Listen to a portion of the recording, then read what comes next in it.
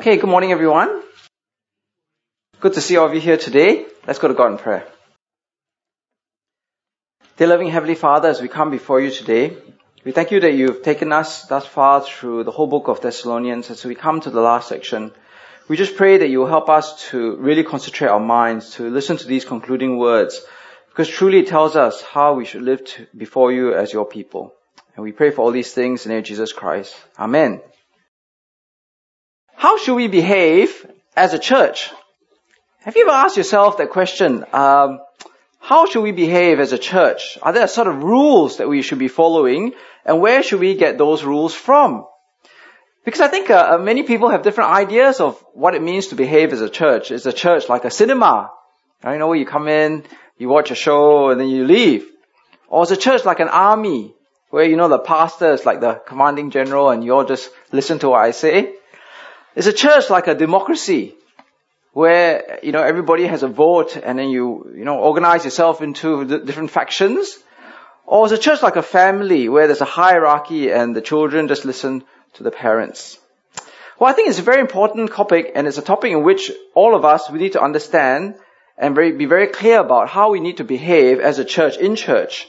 And today, I think as we look at this passage, it tells us a lot about how we should behave in terms of the relationship between leaders and members and leaders, members to one another, and the members of the church to God. Now, over the last few weeks, we've been told with 100% certainty that Jesus is going to return again. So in chapter 4, verse 13 to 15, which was just the previous section, which is up here, Paul had said, "Brothers, we do not want you to be ignorant about those who fall asleep or to grieve like the rest of men who have no hope. We believe that Jesus died and rose again, and so we believe that God will bring with Jesus those who have fallen asleep with him. According to the Lord's own word, we tell you that we who are still alive, who are left till the coming of the Lord, will certainly not precede those who have fallen asleep." So we began in chapter 4 by focusing on the eternal truth of the death and resurrection of Jesus, and how that assures us that each and every one of us in Christ will also rise again and be united with Jesus for eternity. And it was such an important topic that Paul actually spent 2 sections on it, and we looked at it in the last 2 sections, in the last 2 Sundays. And each section ends with the exhortation that we were to encourage one another with these words, with the truth of Jesus returning again. So the next section, remember he wrote at the end of the first section in chapter 4 verse 18, "Therefore encourage each other with these words." And then the week before last in chapter 5 verse 11, it says, "Therefore encourage one another and build each other up, just as in fact you are doing." So therefore, as we come to this section, in verse 12 to the very end of the chapter, it links back to what was being said right earlier on, and we can never forget that everything that we read from verse 12 onwards is linked with the return of Jesus and the expectation that we'll be united with him. And it's really interesting because when you look at verse 12 to 28, these are not suggestions, right? These are not like sort of helpful recommendations for church life, but we must be very clear that these are rules and regulations, these are demands and commandments of what it means to become a member of Christ's church. So I know for myself, I really like going swimming, and my favorite swimming place is the OCBC Aquatic Center at the Sports Hub. Right, I like swimming where, Joseph Schooling and Kwa Tian won all their medals. And I also like it because the pool is really cold. You know, they actually artificially cool the pool to 23 degrees. So it doesn't matter how hot it is outside. You still have a really good swim. But it's also one of the strictest swimming pools in Singapore. There are rules everywhere. You can't bring your bag or your towel to the swimming area. They will ask you to leave the swimming pool. And I think that's what our attitude should be when we come to verse 12 and 28. These are not optional extras for the Christian life. These are the rules and regulations which God tells us that we need to listen to if we are going to function as his church. And I think the context very much is because over the last 2 sections we've learned that they were meant to encourage one another. The church was meant to encourage one another with the return of Jesus Christ. But the problem is that we can encourage one another with our words, but in our actions as a church, we can discourage one another in the way that we act towards one another. And I think this is why these rules and commandments are so strong. Because if we do not behave as a church, and all the encouragement we give to each other about the return of Jesus will fall on ears which cannot hear. So in verse 12, he begins, "Now we ask you, brothers and sisters, to acknowledge those who work hard among you, who care for you in the Lord, and who admonish you. Hold them in the highest regard and love because of their work. Live in peace with each other." So it begins with the relationship between the church and its leaders. And the first thing it says is it speaks to those who are the leaders. And the leaders, it says here, are those who work hard among you, who work hard among the members of the church. And the idea of working hard here is laboring until you are weary, right? And I think that this it's a very important point, that actually the leaders of the church are those who labor and work hard among the church members. But unfortunately, that's not always true, is it? We do see leaders who maybe do not labor hard, but only want the title. And what's really interesting is if you look at this passage, the way that Paul in the Bible phrases it is he doesn't say acknowledge those who are elders, deacons, and pastors among you, but it says acknowledge those who work hard among you. So what is really important is not the title, but rather the role that the person functions in. I remember I heard this it's funny but quite a depressing story at the same time of how one of my theological lecturers in theological college says that there are some pastors, I've no doubt this happens also in Singapore, who only spend like 5 to 6 or 7 years in each parish, and then they change. And the reason why they change is because they've only got 5 or 6 years worth of sermons, you see. So, every time they finish the sermons that they finish, they go to a new parish and they can start preaching from what they had before. So they just keep preaching the same series of sermons that they prepared for 5 or 6 years. But here, as we look in this passage, it doesn't say that, right? It says that those leaders must be those who work hard among you. And what are they working hard to do? It says that they care for you in the Lord. They care for you in the Lord. Now actually, in the earlier NIV version, it says those who are over you, right? Care for you over you in the Lord. Which means that whatever the leader does, the leader is doing as a representative of Jesus Christ, the Lord Jesus Christ himself. He or she is not leading because of personal glory or personal gain or self-interest or to lord it over people for power, but rather they are to serve as an under-shepherd of Jesus Christ himself. And the objective must be for the spiritual good of people. Because they are serving in the Lord, they must do everything for the purpose of raising people up and building people up in the Lord Jesus Christ. And the interesting thing that we see here is that these people in the book of Thessalonians were to admonish you. Now this word admonish is quite an interesting word, isn't it? It's the idea of the word of correction or warning or rebuke or reprimand. Now obviously it doesn't mean that the person is rebukes in a harsh or a rude way, because that's not the way that it's meant to be done, and that's not the gentleness that Jesus showed us.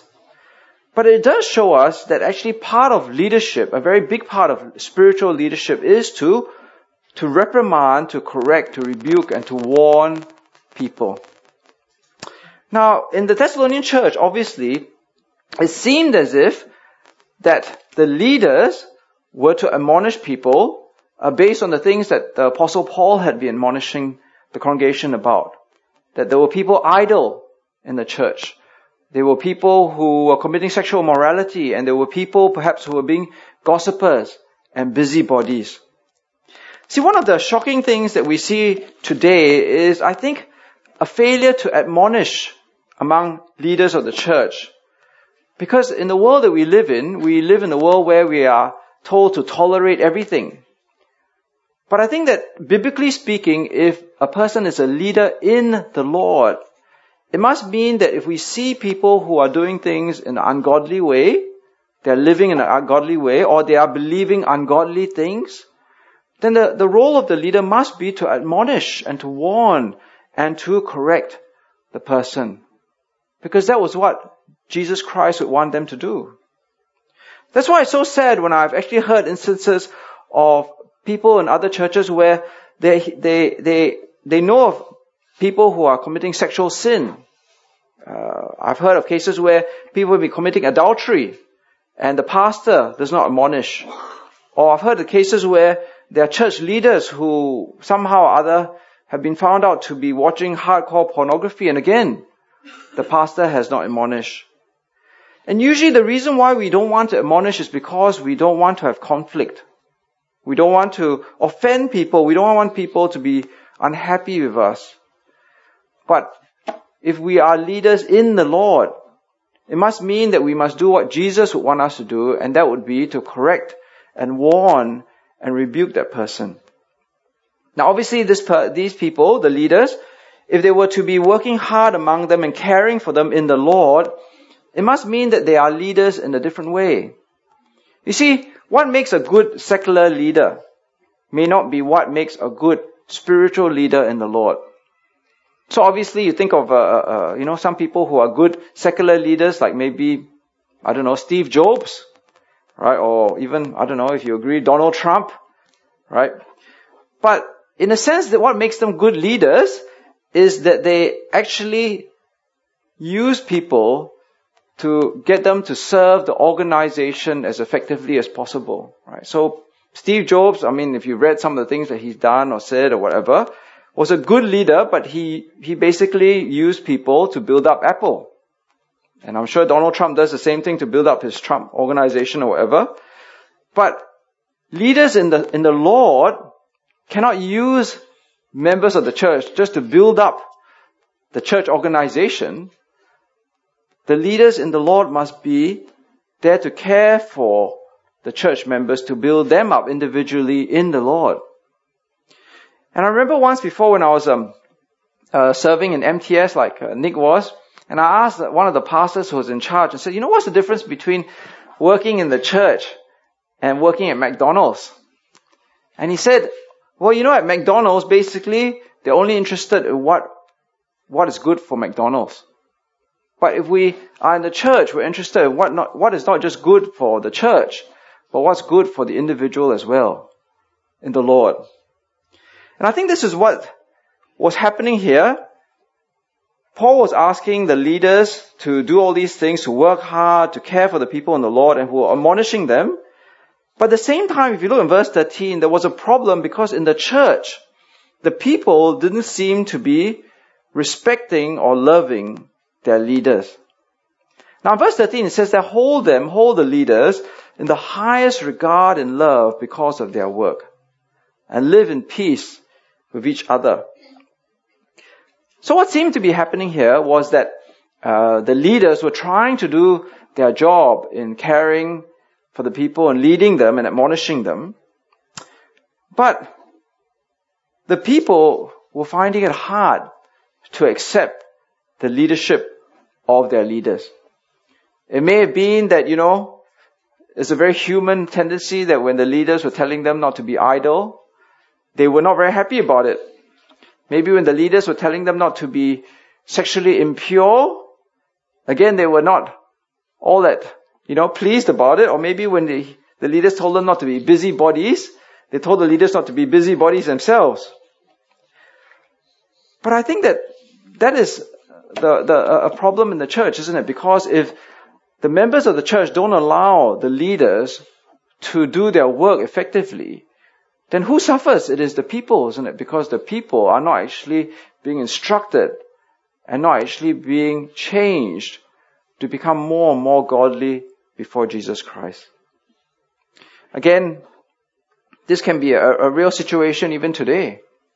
I remember Joshua Ng, who's going to be preaching to us at the end of the year at the church camp. He used to tell me about how there's some Chinese churches in Sydney in Australia.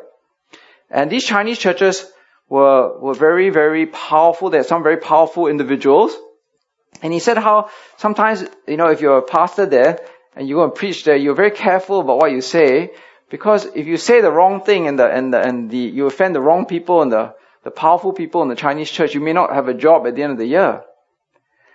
But I see, I think that's a problem, isn't it? Where people are not willing to love and respect the leader who's doing their work responsibly, but instead are actually getting offended and are treating the leaders with contempt because of what they are honestly trying to do among them.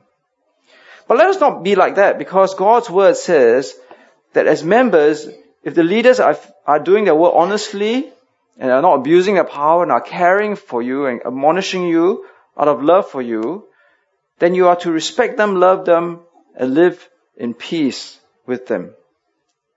Now in verse 14 to 15, it speaks not from the relationship between the leaders and the members, but between members and members. It says in verse 14, "And we urge you, brothers and sisters, warn those who are idle and disruptive, encourage the disheartened, help the weak, be patient with everyone, make sure that nobody pays back wrong for wrong, but always strive to do what is good for each other and for everyone else." Now, if you look at this passage, you see that the word there in verse 14, brothers and sisters, we urge you to warn those who are idle and disruptive. That word warn, if you look in your Bibles, is actually the exact same word as the word used in the previous verse, which is admonish.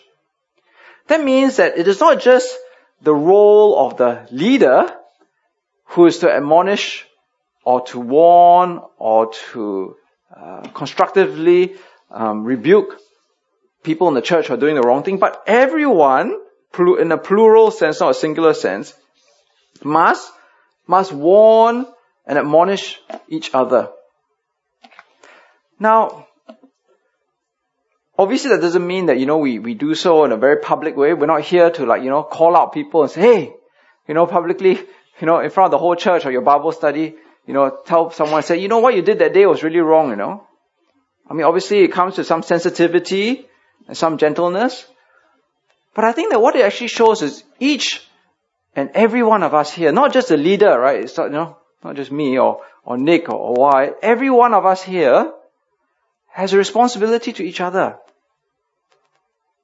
It means that if you see your brother and sister sinning in some way, or believing in the Bible in some wrong way, then you can't do what the rest of the world says, don't get involved, right? You actually have to get involved and pull your brother and sister aside and say, look, there's something wrong here. You need to change in this way. But I think so many times in so many churches, I've seen in my own eyes where people see things which are wrong, but they, we do the Singaporean thing, right? Don't get involved. I remember my mom used to tell me the same thing, we see an accident and I'll be going over there and saying, hey, don't kacau, right? Hey, why you get involved with other people's business? But as Christians, it says very clearly, this is a command, okay? This is not a suggestion.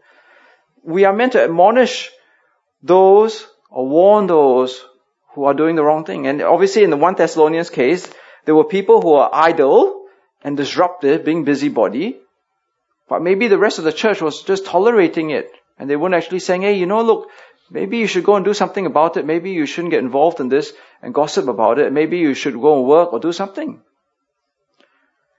Now at the same time, while we are meant to admonish and warn other people privately and gently, it doesn't say that, all our job is to go around telling people what they're doing wrong.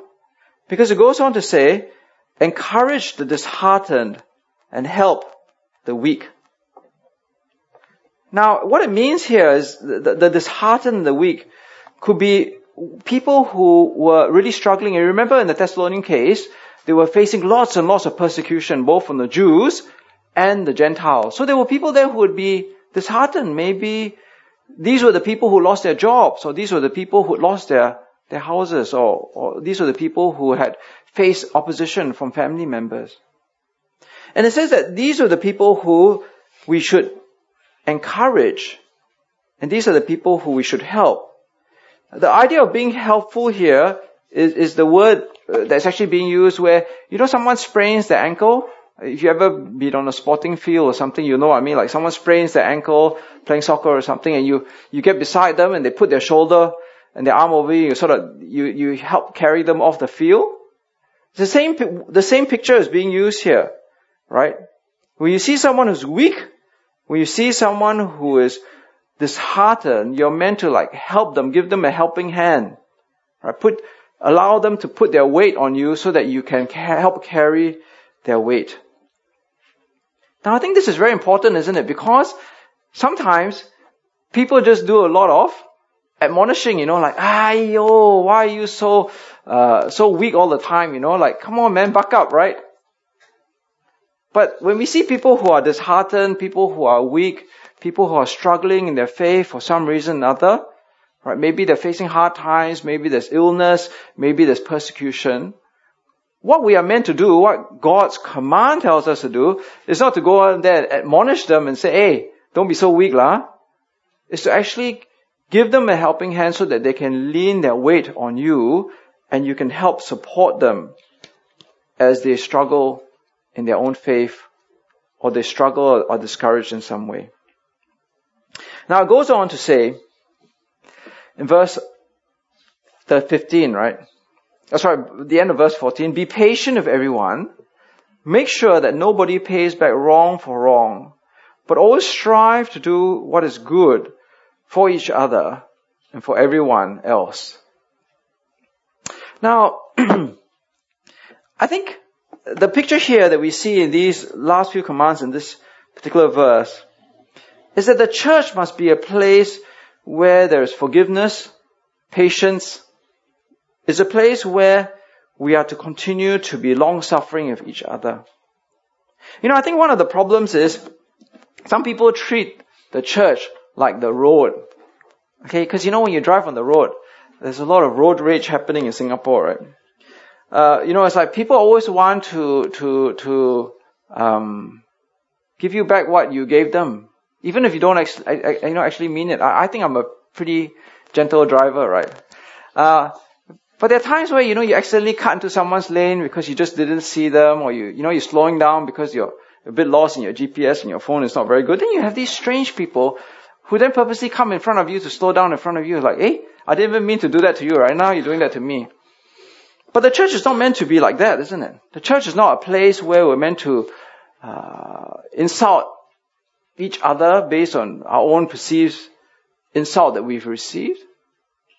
But there's some people who at church who, again, do not hold on to the commandments of God, who can really hold on to grudges for years and years and years. I have people telling me, not here in church, but other churches, where there are people who, for some long forgotten, decades old grudge, have never said hello to them in church ever again. Right? Because of something that someone said in some Bible study or something years and years ago, people don't say hello to one another. But is that the way that we are meant to treat each other in church? So you read carefully what the command says, right? Be patient with everyone. Make sure that nobody pays back wrong for wrong, but always strive to do what is good for each other and for everyone else. So I wonder if you reflect on yourself, whether you are behaving like that. Whether you're willing to move on and forgive and be patient and long-suffering, or whether you just hold on to grudges. See, actually, I find this version not very helpful because, it just says, do what is good for each other, right? But I think the idea is more of the earlier version, which was the idea of kindness, right? Be kind to one another. Is that what characterizes you as a Christian? Are you a kind person to people at church and to everyone else? See, if you look up here on the slide, okay, you probably think, today how come so few slides, right? Yeah. Okay. But the idea of kindness is actually a characteristic of the Christian together with love, isn't it? Right? So be kind and compassionate to one another, forgiving each other just as in Christ God forgave you. Therefore, as God's chosen people, holy and dearly loved, clothe yourself with compassion, kindness, humility, gentleness, and patience. Bear with each other and forgive whatever grievances you may have against one another. Forgive as the Lord forgave you. And again, but the fruit of the Spirit is love, joy, peace, patience, kindness, goodness, faithfulness, gentleness, self-control. Against such things there is no law. So I wonder, are you kind to people at church? Is that what characterizes your relationship with other people at church? Are you a kind person? Because that's the way that God commands you. Those are the rules and regulations of how we have to behave at church. Now the next section, interestingly enough, I tried to understand in terms of sections, right?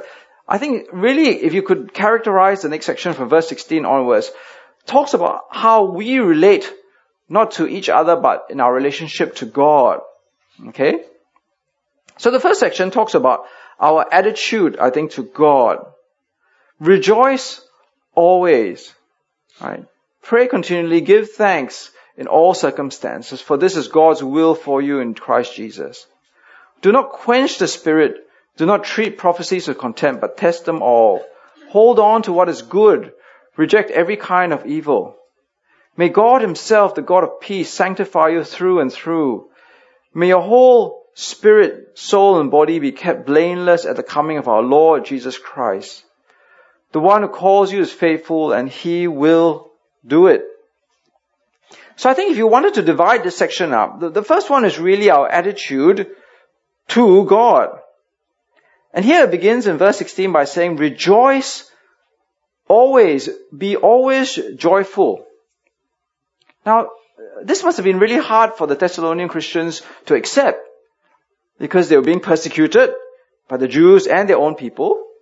They were being admonished by their leaders for being idle.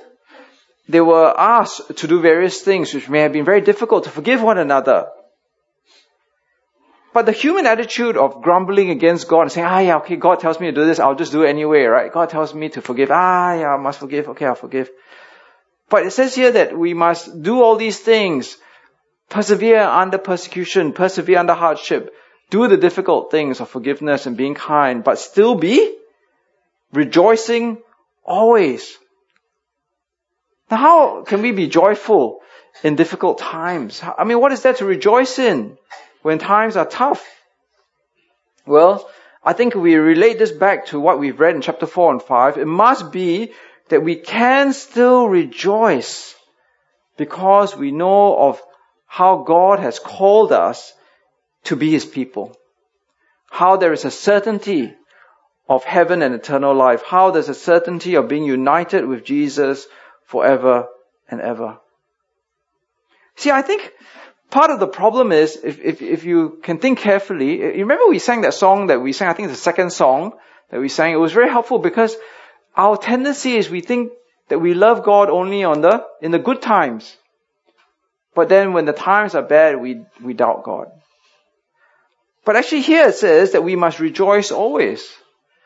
Because the death of Jesus, the resurrection of Jesus, the resurrection of ourselves and the being united with Jesus in heaven are objective things that we can always rejoice in. And I think that's why it says in verse 18, right? Give thanks in all circumstances, for it is God's will for you in Christ Jesus. Now I want you to read very carefully. It doesn't say give thanks for all circumstances. That means, I'm really sick, I give thanks for my sickness. I got knocked down by a car, I give thanks for the car that knocked me down. No, it doesn't say that. It says give thanks in all circumstances. That means even in the circumstances which we find ourselves in that are difficult, that cause us great pain and frustration, we can still give thanks for those because there will always be things that we can give thanks for. The eternal things, the things which God has done, who has chosen us and called us into our faith and has promised us a certain salvation. We can still give thanks for that, even when we lose the temporal things. It goes on to say, so the first one is our attitude to God, and the second thing is actually talking to God. Right? We must continue to talk to God. It says here we must, in verse 17, pray continually. Pray continually. All right, it's only 2 words. Must be one of the shortest verses in the Bible, right? Pray continually. Now, isn't it interesting? Because sometimes, as Christians, we do everything and we say, oh, well, we've done everything we can now. All we can do now is pray. Right? Sometimes we say that, right? We've done everything. All we can do now is pray. Now, actually, this passage says that prayer is not the last resort, but rather prayer is the first resort. We should pray continually. It doesn't mean like we're continually praying, but it must have an attitude of continually relying in God in prayer. Because it recognizes that God is the one who is in control of our lives. That we are not in control of our lives. That God is the one who orders our path. But I think what we pray about is also very important, isn't it? Because in verse 23, Paul himself tells the Thessalonian Christians of what he is praying for them. And this must be something that must be very important to pray for. So verse 23 it says, may God himself, the God of peace, sanctify you through and through. May your whole spirit, soul, and body be kept blameless at the coming of our Lord Jesus Christ. The one who calls you is faithful and he will do it. So what does Paul pray for the Thessalonian Christians? That they will be sanctified, that they will be set apart for God, and they will be holy and blameless till Jesus comes. So we might pray continually, but what do we pray about continually? Do we pray about the things that really matter? Well, we might pray about all sorts of things, but what really matters is the end, is to be sanctified and blameless and holy till Jesus comes. Is that something that you pray about? Do you pray continually, regularly, or even once in a while that you will be sanctified, blameless, holy till Jesus comes? Because that must be one of the most important prayers, isn't it? Because the whole reason for this section is because we are waiting for Jesus to come, to be united with him, to go to heaven. Now, in the middle of all this, there's this strange section in verse 19 which says, do not quench the spirit, or do not pour cold water on the spirit. Do not treat prophecies with contempt, but test them all. Hold on to what is good and reject every kind of evil. Now, as we heard from Andrew Reid last week, I think he gave a very good definition of prophecy, right? So do you all remember what he said? Do you remember what he said? You all can't remember. We must invite him back. I mean, he came all the way from Australia just to tell us that, and you can't remember what he said. I think he said, okay, I wrote it down so I must remember. He said prophecy is speaking God's word to God's people, right? Okay? Speaking God's word to God's people. And I think within the context of what we're reading here in Thessalonians, the speaking of God's word to God's people must have been the application of what we are reading here today in the lives of the Thessalonian Christians. So the people, the leaders in particular, maybe some of the church members, were telling these people who are idle, who are busybodies, who are sexually immoral, that they shouldn't do these things. They were applying the lessons that they learned from the Apostle Paul's teaching into the lives of the church members. They were speaking God's word to God's people, but instead of receiving this prophecy, they were being treated with contempt. The Holy Spirit was not being heeded, but rather cold water was being poured on the Holy Spirit. But Paul says here very clearly, and God's word says, do not quench the spirit, do not treat prophecies with contempt. And within this context, I think he's saying to them, look, heed the warnings, the prophecies being made about you, right? When people say, look, you need to go to work, don't be a busybody, be pure in your sexual attitude. These are prophecies which are being treated with contempt, but you need to listen to these things. But at the same time, Paul recognizes that it's not good just to receive every prophecy, like willy-nilly, blindly. Because in verse 21 he says, but test them all. Hold on to what is good and reject every kind of evil. You see, at the same time, it means that when someone says something to you and says, this is what God is saying for me to tell you, it must be tested by what the Bible says. Right? I mean, obviously, if someone comes up to you and says, I have a prophecy from God, God told me that you are to give me $1 million, then something's not right there, right? The Bible must be used to test all prophecy. Obviously, in the Thessalonian times, it would have been very different because they would have tested the prophecy based on the apostles' teaching in the Old Testament. But for us, we've got the Bible, and we need to test every prophecy that we hear based on what God's Word says. And we must, as it says there, hold on to the good, but reject every kind of evil or false prophecy. So we put this together in every way, in the way that the church treats its leaders and leaders treat the church, in the way that the members treat one another, in the way that the members listen to God and speak to God and their attitude to God. There must be the right way of doing things, a commandment, a rule, a regulation. So I began by asking the question, how do you define the church? What is the church? Well, I think if we read verse 12 to the end of the chapter and we bring it back to what we read in chapter 4 and 5, really, the definition of the church is God's people helping one another wait for Jesus' return, isn't it? You see, we are here together corporately as a people helping one another to wait for Jesus' return. See, this is not a cinema, right? I mean, we don't come here, we watch a movie or, something less entertaining, which is the pastor speaking, right? And then we all go home. Neither is the church like a gym, you just sign up for a gym membership for maybe a 2-year term and then you find another gym.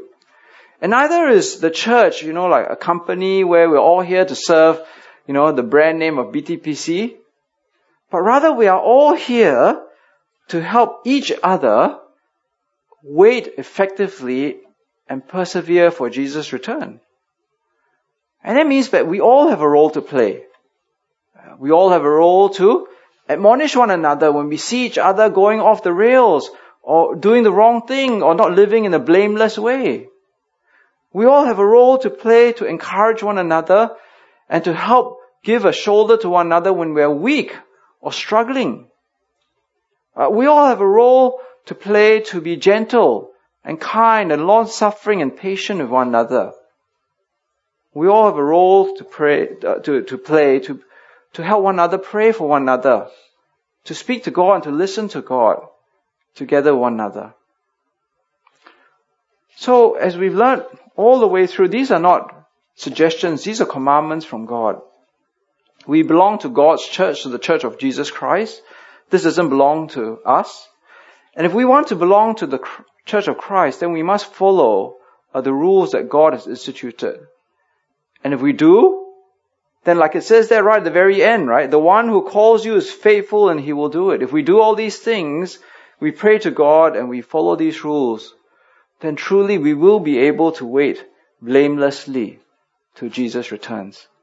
Let's go to God in prayer. Dear loving Heavenly Father, as we come before you today, help us to shed our individualism, the individualism of our world, and rather see that we are all part of your church. And as part of your church, we each have a role to play, to help one another, to persevere, to be blameless, to be sanctified till Jesus comes. Help us to encourage one another to wait patiently for the return of Jesus. And help us together to admonish one another gently, to encourage and to help one another when we are weak, to listen to your word effectively, to discard what is evil and to keep what is good, to continue to admonish one another if necessary, to have a good interaction between the leaders and the members, so that in every way, each and every one of us here, all of us, will continue to walk strong in our faith in Jesus Christ. And we pray for all these things in the name of Jesus Christ. Amen.